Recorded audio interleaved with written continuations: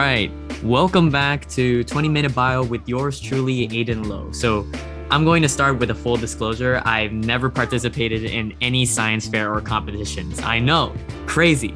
But thankfully, some amazing people over at National Zhongzhen University in Jiayi are. And the reason they're unquestionably amazing is because they're participating in the prestigious iGEM competition. The iGEM competition is a national, worldwide synthetic biology event organized by MIT. So it's one of the biggest science competitions at college level.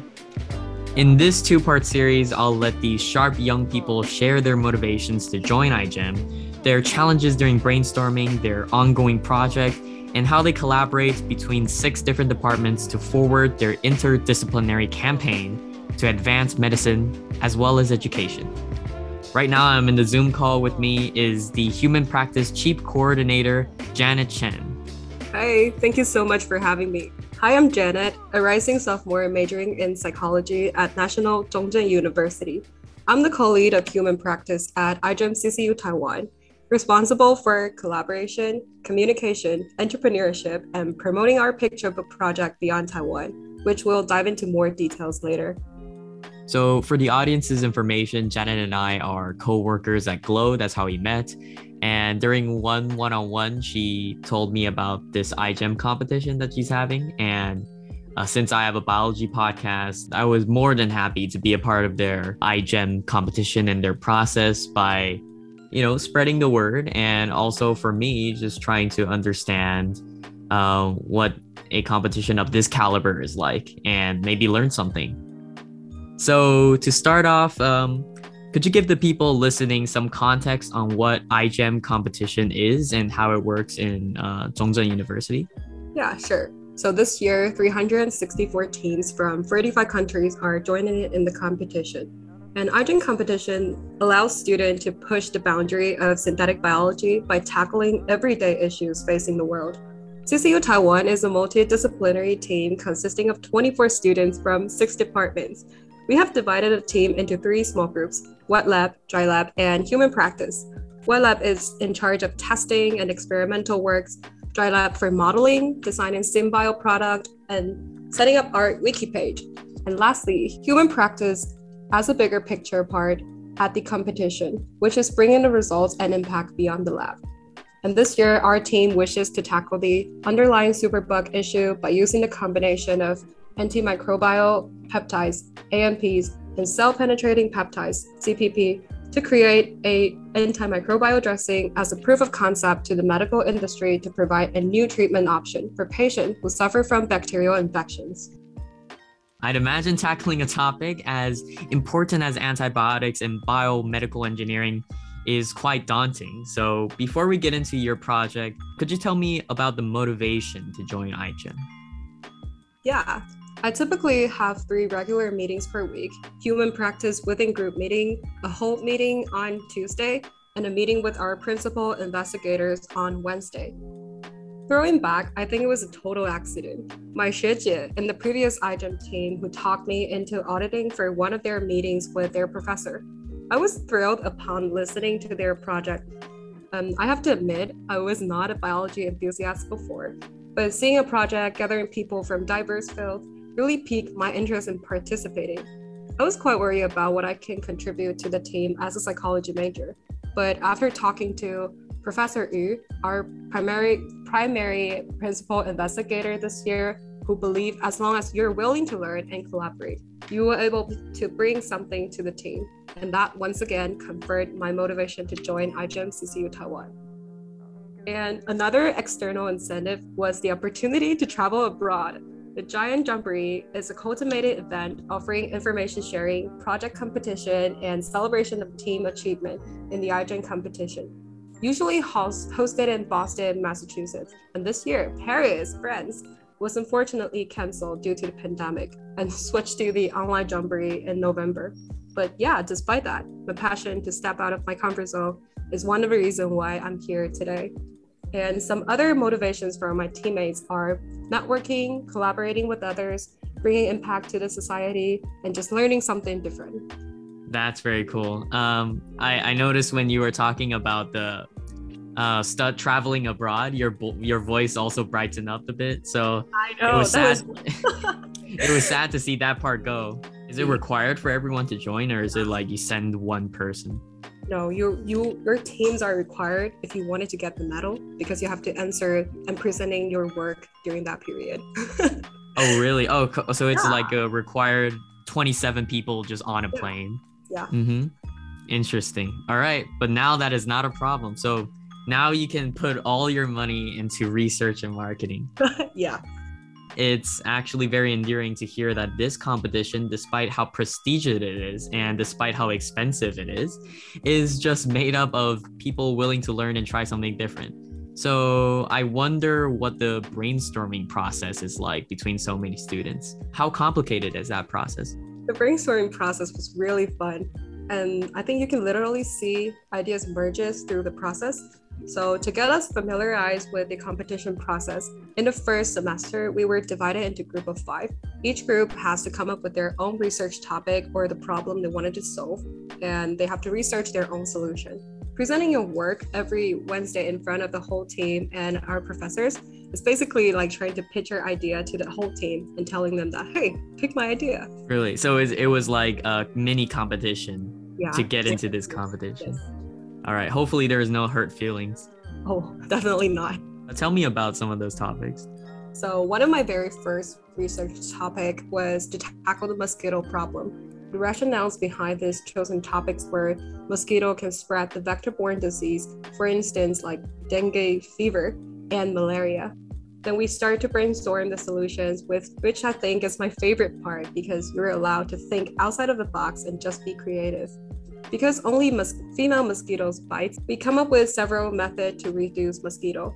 First, reduce ovulation by gene modifying female mosquitoes, which the iGEM organization forbids us to do so. And Reasonable. Second, reduce the portion of female mosquitoes. Third, using repellent and atomizer to keep mosquitoes away. Last but not least, making mosquitoes slip on your skin. So after researching and discussing with my advisors, we found out some organizations has already working on our first and second brainstorm solutions. The third solution was basically just mosquito repellent, which sometimes not that efficient. And the last one just sounded completely unrealistic. So eventually we stopped researching and switch our focus to another topics. Just quick question. Has anyone tried anything similar to like the 4 things you just mentioned? Oh yeah, we found out Bill and Melinda Gates Foundation donated $4 million to Oxytox, a company based in the UK culturing gene-modified friendly mosquitoes, which carry self-limiting genes, meaning that when friendly mosquito males mate with wild females, their offspring inherit a copy of this gene, which prevents female from surviving to adulthood. So you're basically just reducing the mosquito population. Is it okay? Is it really okay? Because I know for humans, the diseases are like very appealing. Like malaria, I think has the highest mortality rate of any disease actually. Yeah, exactly. But if we just remove mosquitoes from by the biocycle, would it affect like any other, like the food cycle I'd imagine would get disrupted, right? I think it definitely got disrupted, but from a human perspective, and this experiment has already been done in Florida. From scientists' point of view, I think focusing on eliminating this disease are way more important to focusing on the food cycles. Interesting. So that's mosquitoes, number 1. Do you have anything else? Yeah, we do have another research topic. It's insulin. So insulin was a research topic we selected. One of the team members has a diabetic patient in his family. He was therefore very curious to start research on relative topics. Through the treatment process, patients usually use a needle to draw some blood to ensure the stability of blood sugar levels. We wanted to create a solution that is more comfortable and accessible. However, we faced a lot of roadblocks during the research process. For one, using microneedles to replace regular ones sounds feasible, but they already exist on the market, and we have no advantages to outweigh them, such as price, solution, or even marketing. By the second semester in February, we settled down on the topic to tackle the underlying issue, superbugs. So you mentioned like insulin products. It's hard to stand out from the other options already available. So how did your team figure out that antibiotics is the most practical option? Yeah, we were really focusing on the insulin one, but eventually research on the market. There's already a lot of like microneedle patches existing in the market, so we just stopped doing the solution there.